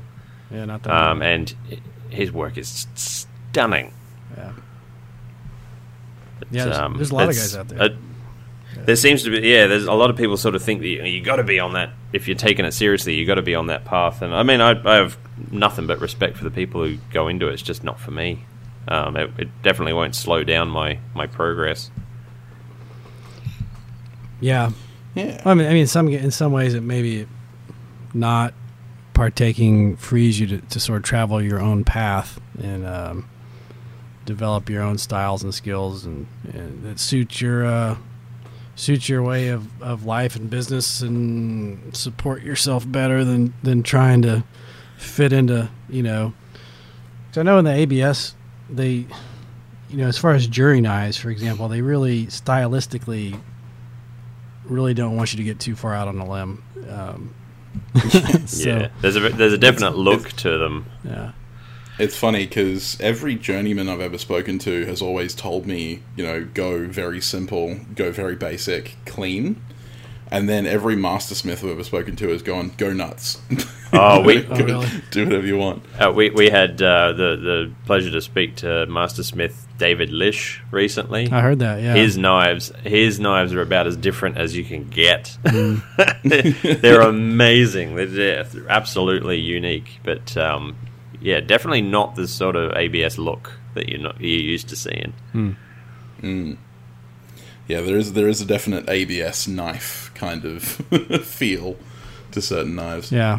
But, yeah, for sure. I'd never discourage anybody from going down the path, though. I mean, my own personal feelings aside, there is a wealth of knowledge, an insane wealth of knowledge to be gotten through the ABS and the classes that they run and the resources that they have to offer. And if you want to fast track your learning and you know, get all that deep wisdom, that's the place to go. They've got an underused forum on their website. It's a shame, because if you ask a question there, you'll get answers directly from mastersmiths, which is really nice. Yeah, I keep forgetting that I'm a member on the forum. Yeah, I do too. I've been there a few times. And then I go, I do go, who can I ask? And then I realize that the forum's there. Yeah. I should use it. So, Sam, you're sort of a historical buff type of guy. You like to know the history of blades and stuff like that. I've sort of heard you talking about Damascus and things like that. I did a rant a while ago on people with, pattern welding versus Damascus and things like that. I'd sort of be curious as to how you come down, because I've heard you sort of speak to it, or at least somewhat in the past. Yeah. I mean, you have a grasp, I think, of history and stuff that a lot of people don't. What are your thoughts? Well, yeah, I mean, I'm no authority on it, and I, can't hold up a degree that shows you that I've studied it or anything like that. But I have spent a lot of time studying the history of knife making and stuff like that, and steel in general. The first references to Damascus steel, as far as we can find, are mostly in relation to gun barrels, spiral welded gun barrels that were made for shotguns and stuff like that, and muskets in the early 1800s. Before that, there are like reports from Crusaders talking about swords made in or around Damascus that were, of a certain quality, but they were never really referred to as Damascus steel swords. The 1800s, the Victorian era, kind of ruined a lot of things for people. In that, like, it's because of the Victorians that we thought that Vikings had horns on their helmets for a long time. And it's because of the Victorians that we have a lot of different notions about certain things, and one of them was that Damascus steel was in relation to swords made out of woots, specifically from the Damascus, and that in the Aden Basin and around that area. As far as it pertains to like the modern vernacular, they are, pattern welded steel is Damascus steel. Like, it's been used in literature from the 1800s all the way through to now, been referred to as Damascus or Damascene steel. So, as far as like woots being true Damascus, we could argue that anything that's not made in Damascus is just sparkling steel. That kind of argument. Yeah. Is it true Damascus if it's not made in Damascus? As far as I'm concerned, if people want to call pattern welded steel Damascus, they can. I do. And most of the time, if you're referring to woots, you call it woots, right, or you call it woots Damascus.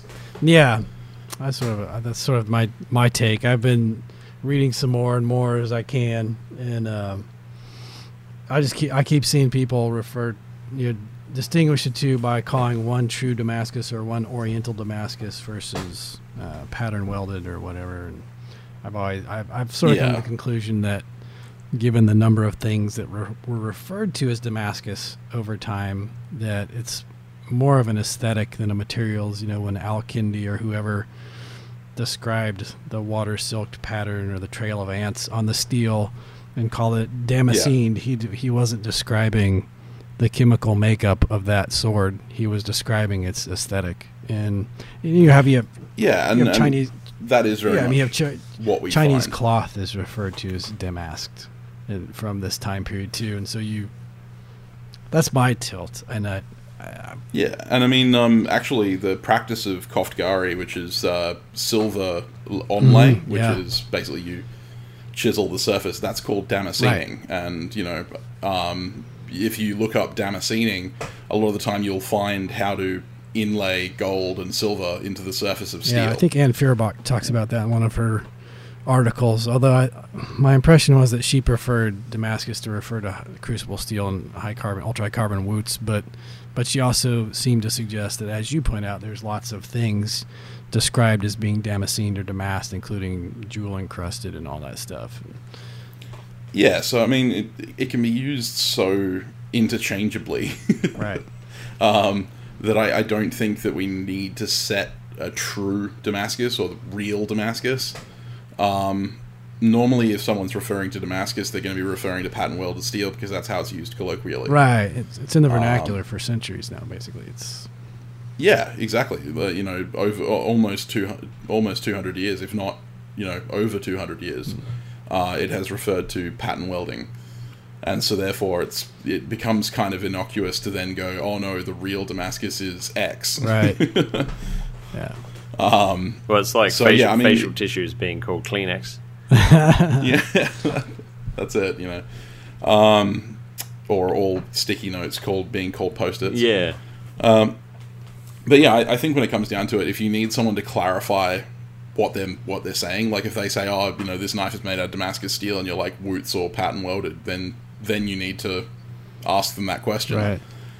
But I don't think that it's such a necessary issue that we need to get into massive arguments about what's real Damascus. Right.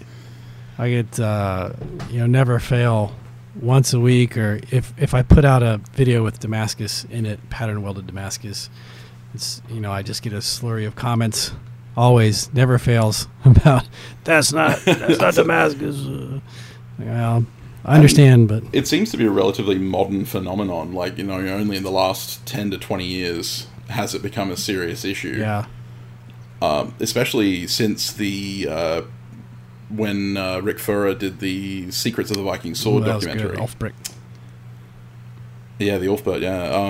And because they did that video, and because there was a lot of hype around woots as being this super steel of the Middle Ages, people got more and more obsessed with it, and so it became kind of like the katana of the steel world, where everyone's like, katanas are the most amazing thing ever, so therefore woots is the most amazing thing ever. Right. Ooh, imagine a woots katana.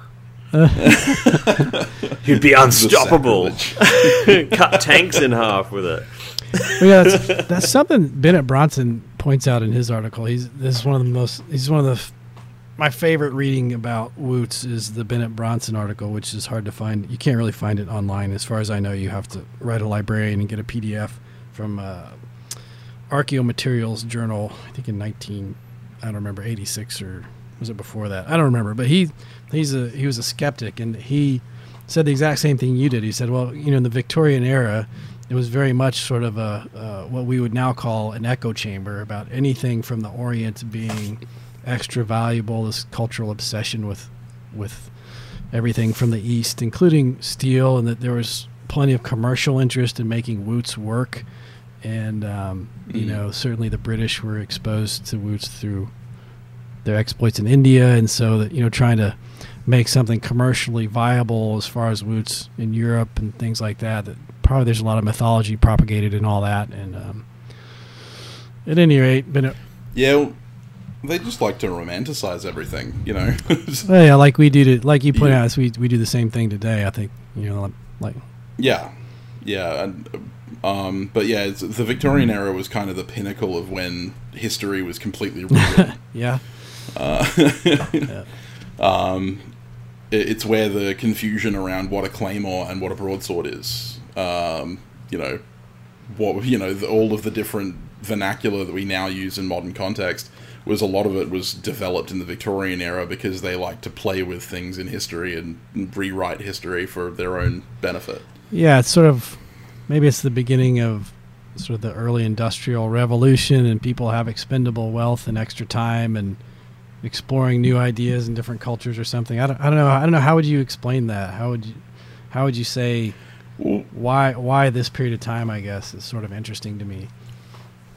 I suppose it's the the advent of steam power and stuff like that made world travel easier, faster. Yeah.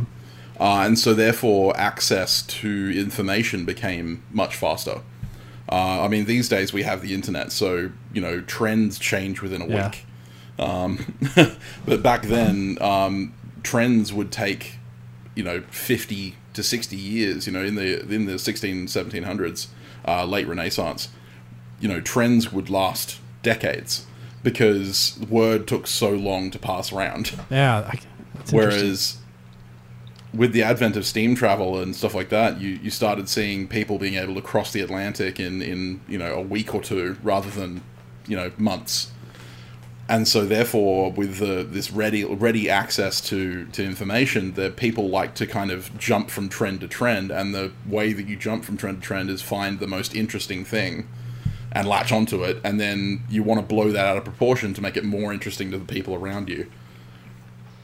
So, instead of talking about the actual Danish raiders of England and, the way that they actually interacted with the people in England, you say, oh, they were giant hulking, monstrosities with 6-foot long beards and horns on their helmets, and they carried these mighty double-headed battle axes and, When the actual truth was that they actually bathed and wore perfume and took great pains to look nice, and they ran off with all of the women, and that made the men upset, so they wrote horrible things about them. Exactly. So it was that sensationalizing of the strange. Yeah. And because there was so much more information, it became easier. And because the East was so cut off from the West for millennia, Japan didn't really become accessible to the Europeans until the 1500s. Oh yeah. That's right. They completely boarded themselves off from the world. They didn't. China didn't have glass until the 16th century.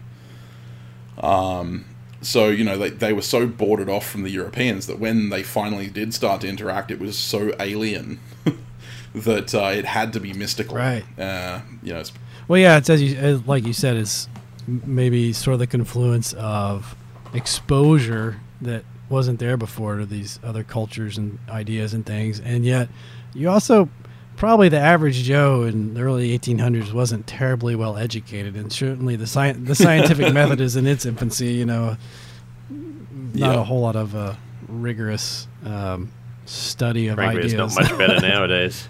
Well, yeah, you're probably right, Alex. That's probably true. Yeah, I mean, we're discussing periods that are like pre-germ theory, where they still believed that morbid humors caused, caused death. They used to bleed people for having a cold. That's right. Leeches. You have ghosts in your blood. You should do cocaine about it. That's right. They're all coked up, all of them. That's why. That's it. That's why it's all fanciful. They're all high off their heads. It's like if your kid won't go to sleep, you just give them a shot of brandy and send them to bed then. That's right. They went from their opium dens in the morning, then they got coked up and went to work, and then back to an opium den at night. And That's it. entertained all sort of fanciful ideas in the interim. Yeah. Yep. Yeah, but I think it's an interesting topic, like around Woots and Damascus and all that kind of stuff. And I don't think we'll ever actually get a hard and fast answer. But as far as I'm concerned, I don't think we need to polarize everything. Yeah. Most of us know what we're talking about when we say Damascus, right? Right. And if we want to say Woots, we say Woots. Peter Burt, who's a friend of mine, and he's been on the show, he makes a lot of woots, and he calls it woots. He does. That's what I just, listening to y'all's podcast, that's the first time I've been introduced to Peter Burt. Now I follow him, and I've watched his videos. He is so fascinating. It's so legit. Those blades he makes are gorgeous. Mm-hmm. Absolutely amazing. He is a super talented guy, and he's so sharing with his information. He doesn't seem to hold anything back, which is amazing in and of itself. And on that note, if anyone's listening and hasn't followed Peter's YouTube channel, he actually does how-tos on making woots. And he goes into the metallurgy and the chemistry behind it. So if you're really interested in learning about Woots Damascus, he is probably one of the foremost masters of Woots that I would think of right now, including people like Rick Furrer and Kevin Cashin. But Peter's right at the cutting edge, and he's doing a lot of videos on how to make it. He's not hiding anything. His stuff looks really good. I mean, really good. Yeah, he's... Actually, He's somebody a really cool guy. somebody who follows me is I don't know if they have in the past, but they've started making a lot of woots. Is Aaron Finn at AJF Metalworks on Instagram? Mm-hmm. He's been doing some great stuff of making woots ingots. It's really, really cool. He's given out a lot of cool tips about it and things. It's been interesting to follow along. Yeah. I would love to sit through a woot session at some point. That'd be just mind blowing. Yeah.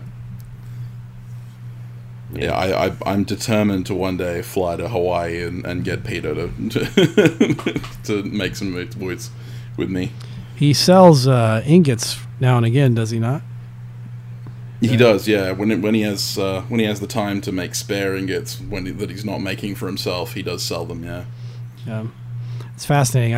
I'd recalled Verhoeven and Pendre suggesting that they never thought it would be very commercially viable to make and sell woots, but Peter's found a way to get it cracking. So, well, yeah, I mean, he's been kind of, well, I mean, I say he's been kind of lucky, but he's also been kind of the reason that woots has come back in a lot of ways.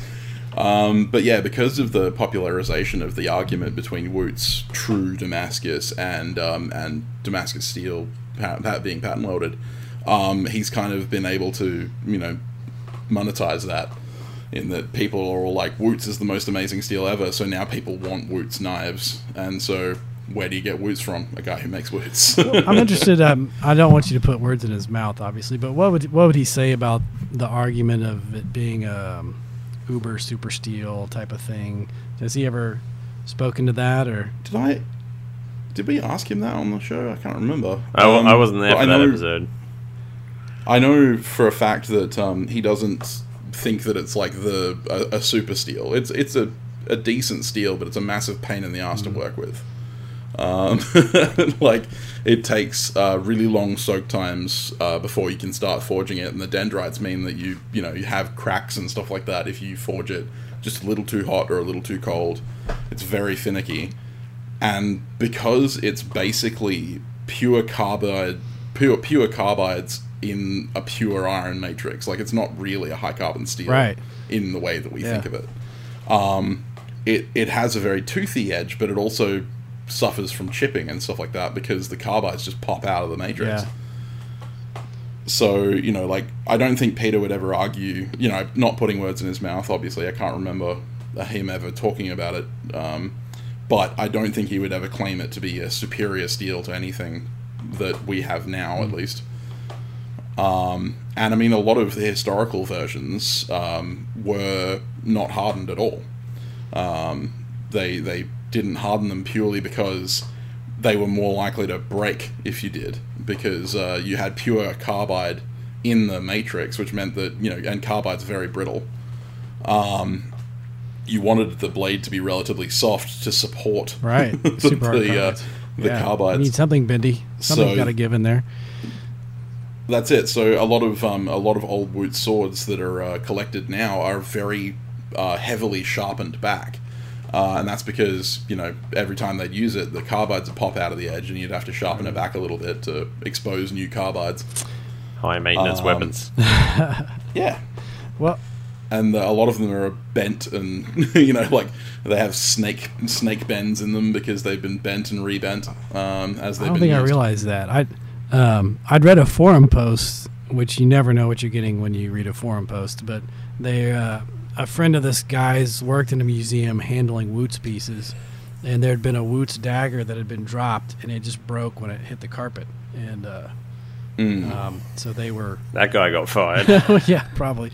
But that was their argument against Woots in the setting of this forum, and who knows if that's true. But Well, yeah, I mean, that could have been an instance in which the Woots was actually heat treated, and therefore was quite brittle. Or had extra phosphorus or something, or yeah, or various impurities. Because again, they're working with bog iron and then turning it into Woots. So you never know the what's same in there. impurities that would exist in a bloomery would exist in the Woots. So yeah, it's really hard to come up with a hard and fast answer as to the things. I know that a lot of Afghan Khanjar daggers, the curvy ones that you see, were quenched in air, like high velocity air. They used to dig tunnels in a mountain, like hills that had a inlet from the bottom and then up the top, and they basically used to just stick it in there and have the wind rush over it, and that was their version of hardening. They used to make a lot of they do a lot of smelting. That were there a lot of primitive forges and foundries made that way, with the wind tunnel carved in the side of a hill that went up? Am I making that up? Yeah, the old Dakota firehole trick. Using the convection of the tall chimney to create an airflow. Very common method for early iron production. And good for campfires because it's almost smokeless. Oh yeah, it burns so efficiently that there's very little smoke. Oh yeah, it burns completely. Yeah. Yeah, really hot. But it's a very interesting topic. Thank you for asking. We're supposed to be interviewing you, and here you are. Well, I want to pick your brain. I've heard you talk about it, and I think you know more than me, and so I'm really interested. It's a very fascinating topic. My instant messages are always open, and I'm always happy to have a call. Yeah, I'd love that. Yes, it doesn't take much to get Sam to talk about metallurgy or history, and if you combine the two, that's it. Put aside your weekend.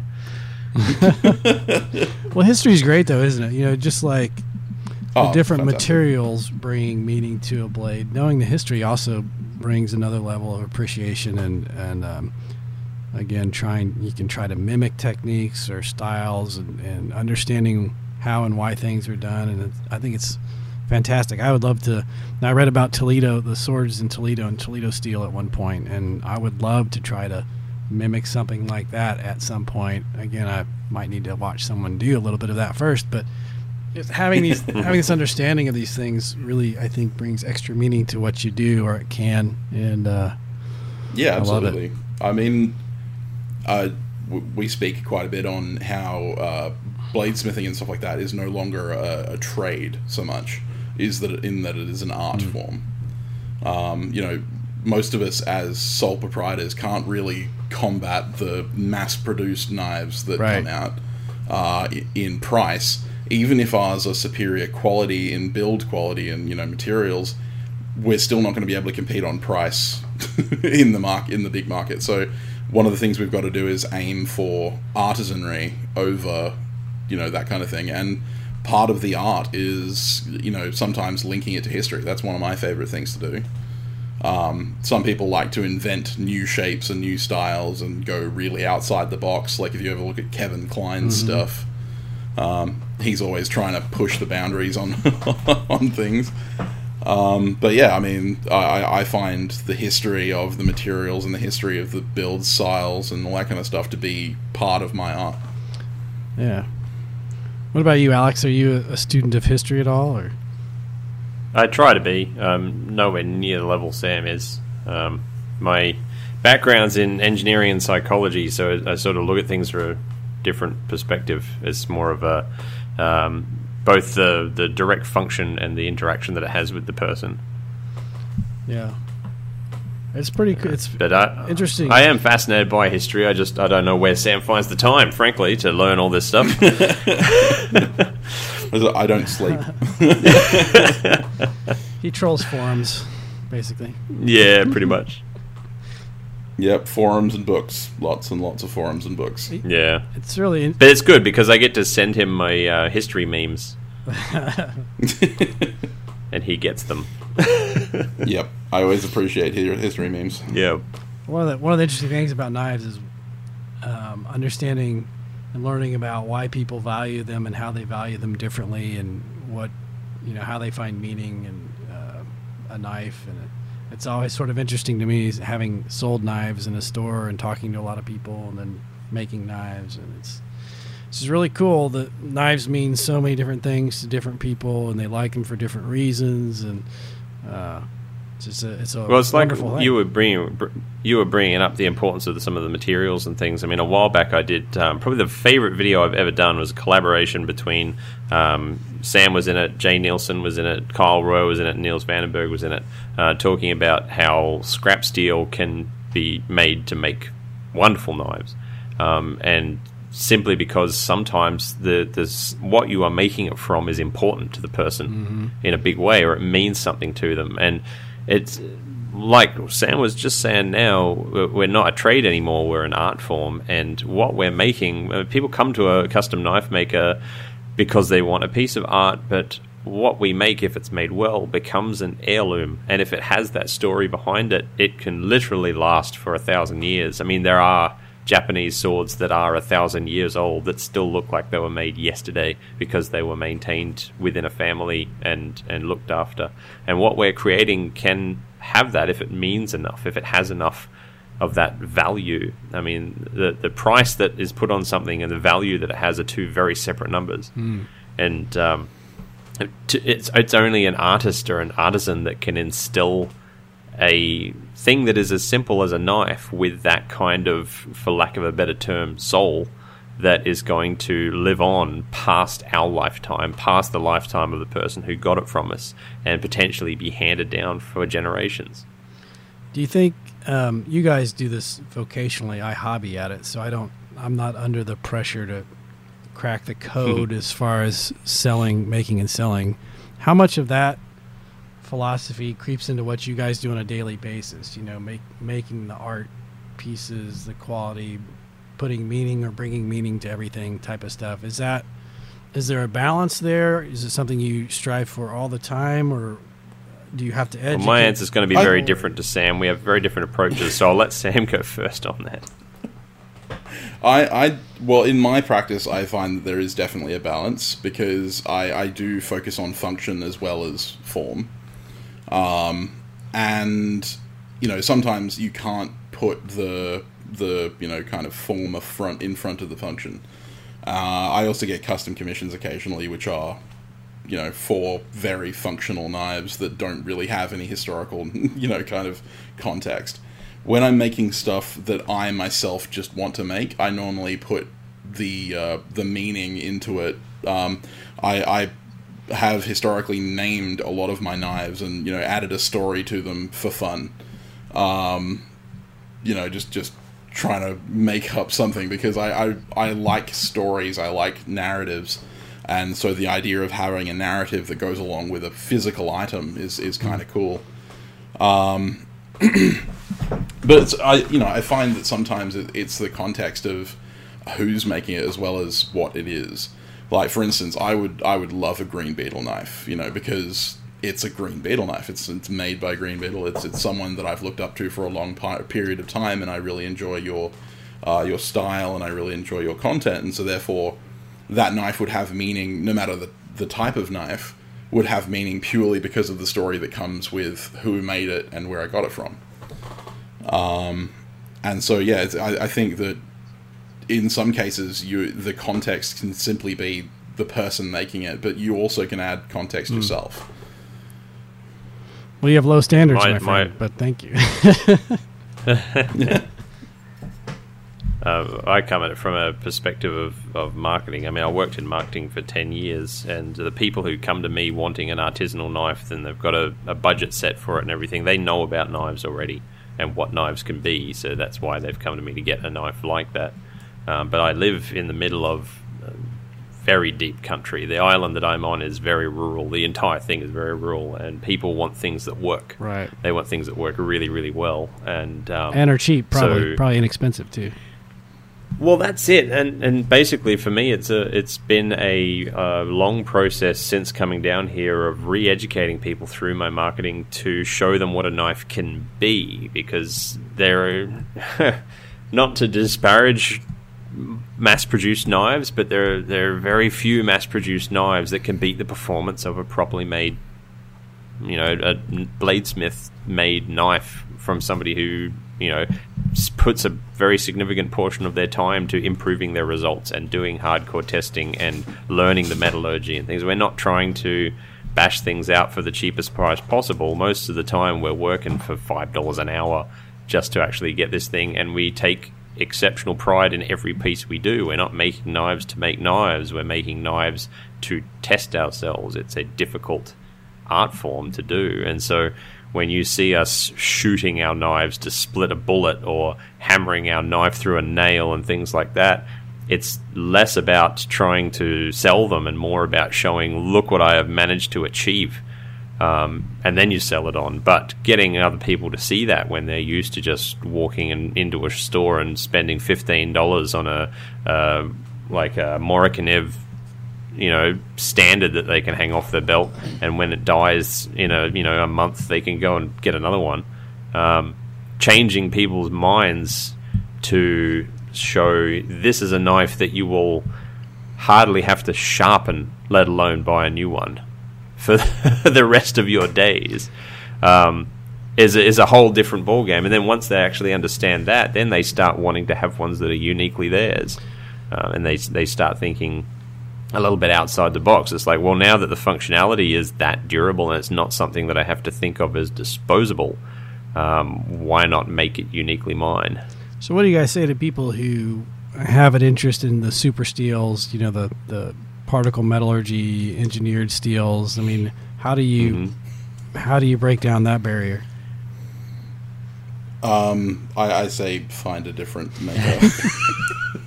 I don't really do stock removal. I forge my blades, and my blades are about the history and about that kind of thing. And so if they ask for something that I don't specialize in and I'm not comfortable with doing myself, then I will send them to a fellow maker who can.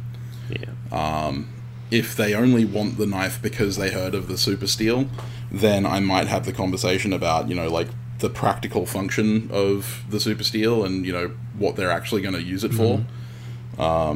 Because while CPM 3V, CPM 154 and all that kind of stuff are amazing steels and they do fantastic things, if you're not in a situation where you're going to be using it in a hard use for hours and hours and hours on end without access to a sharpening stone, then it's really unnecessary. But yeah, I mean, most of the customers that I have tend to want a knife that's going to tell a story, and I find that stainless, for the most part, is relatively soulless, because no matter how much you use it, it doesn't really carry a story of where it's been. It doesn't patina. Yeah, you want that patina, yeah. Yeah, exactly. It doesn't patina up. It doesn't carry the marks with it, whereas carbon steel always does. It means that you have to take more care of it, but that's normally a sacrifice that the people that buy from me, at least, are willing to make. But yeah, it's just one of those things that you either choose, if you want to go down that road, then there's nothing wrong with that. Of course, I don't have the machinery to actually heat treat that kind of stuff. Yeah. So I'd have to send it out for heat treating. Yeah, I did that whole video on the where you really need to take your grain structure and the toughness of your knives and things. And there are people that, legitimately want to be able to baton their knife through a 10-penny nail and have it not dull. And, if you're really working somewhere where you need that, then that's fine. And it is something that you should try and achieve the best possible results you can with your steel. But for 99.9% of people who are actually ordering a knife or using a knife day to day, there is a certain threshold of what they actually need it to perform. And if you're exceeding that, then there's the world of realism and there's the world of, right, the fantasy. I mean, people hear about these super steels and what they can do and think, oh, that'd be amazing, but they would never, ever do anything with the knife that would even come into the realm of what those knives have been designed to do. Right. Yeah, and at the end... Really, W2 on its own can perform incredibly well in almost any situation. And yet...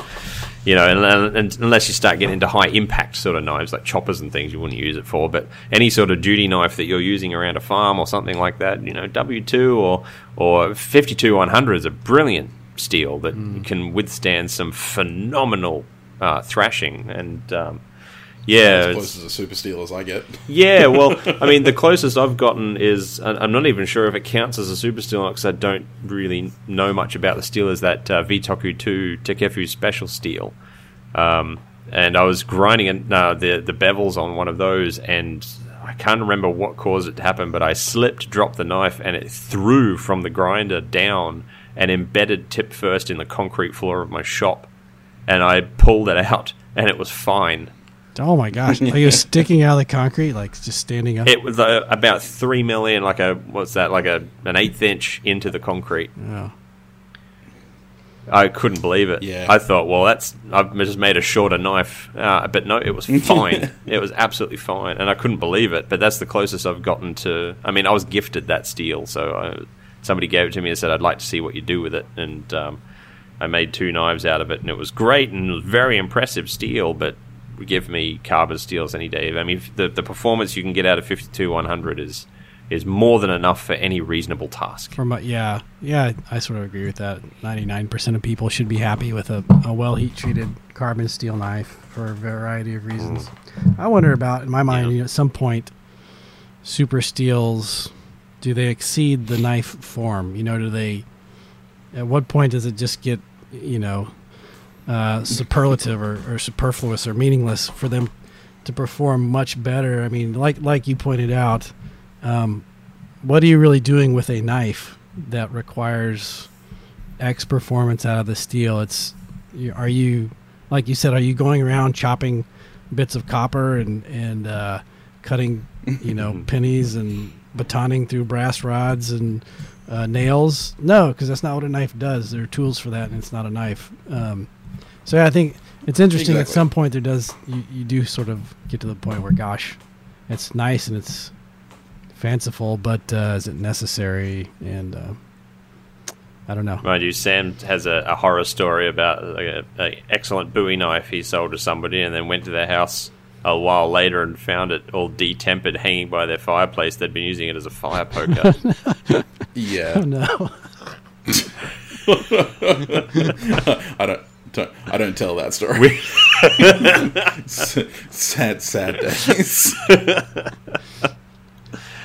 It happens. I mean, that's the thing. I mean, I think that's what drives it from a maker's perspective. A lot of people who swear by these super steels and things is, once it leaves my shop, I don't know what's going to happen to it. But I think there's a line that you should hold there. I mean, you got to ask yourself, what are you making knives for? Are you making art pieces that are going to be heirlooms, or are you going to make things that are going to stand up in competition cutting events and things like that? I mean, there's 2 different things, and there shouldn't be overlap between those.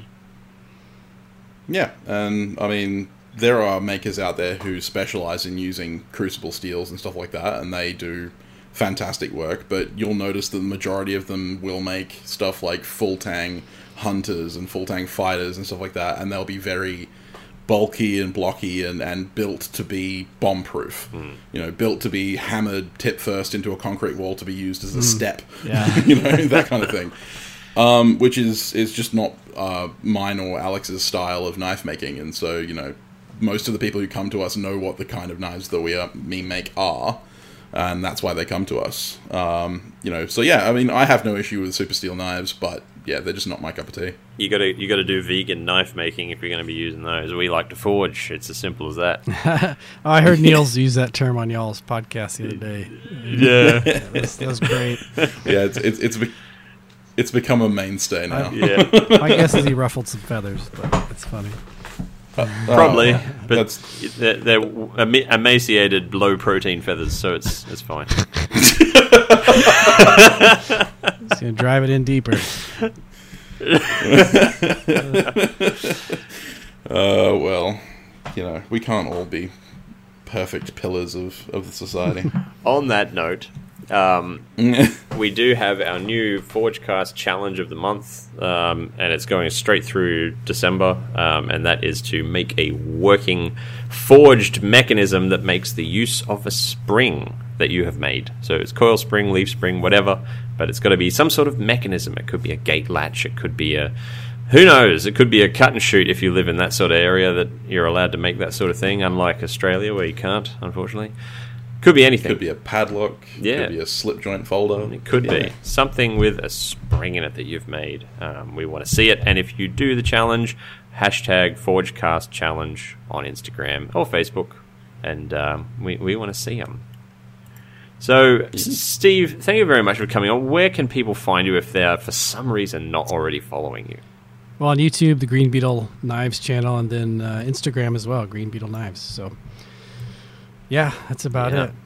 Website, greenbeetlegear@yahoo.com. There's not much on there day to day, but or that's my email. Sorry, greenbeetlegear.com's the website. But yeah, I really appreciate this. You guys, this is a great time. I had a lot of fun. It's awesome podcast.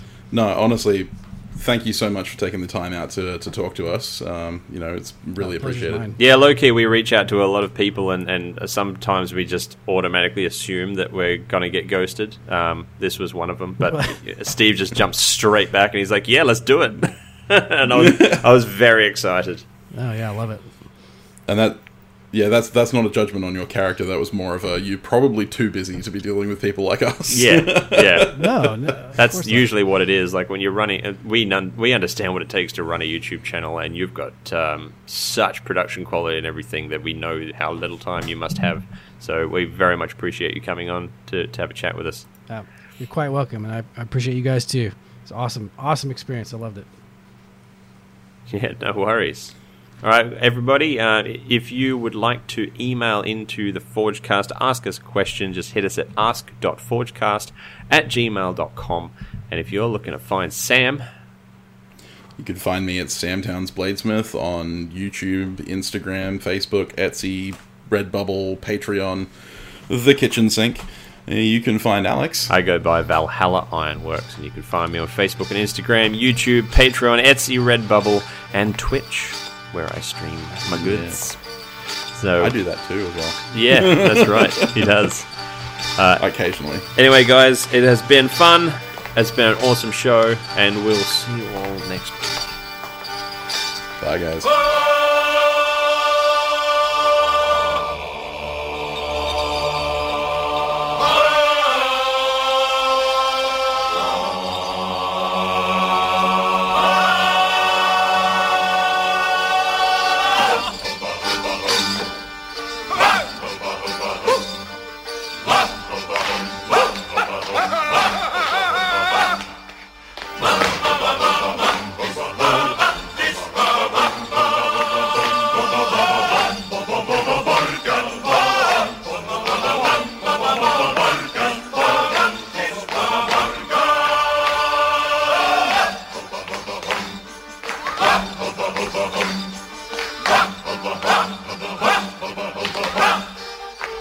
Dijon.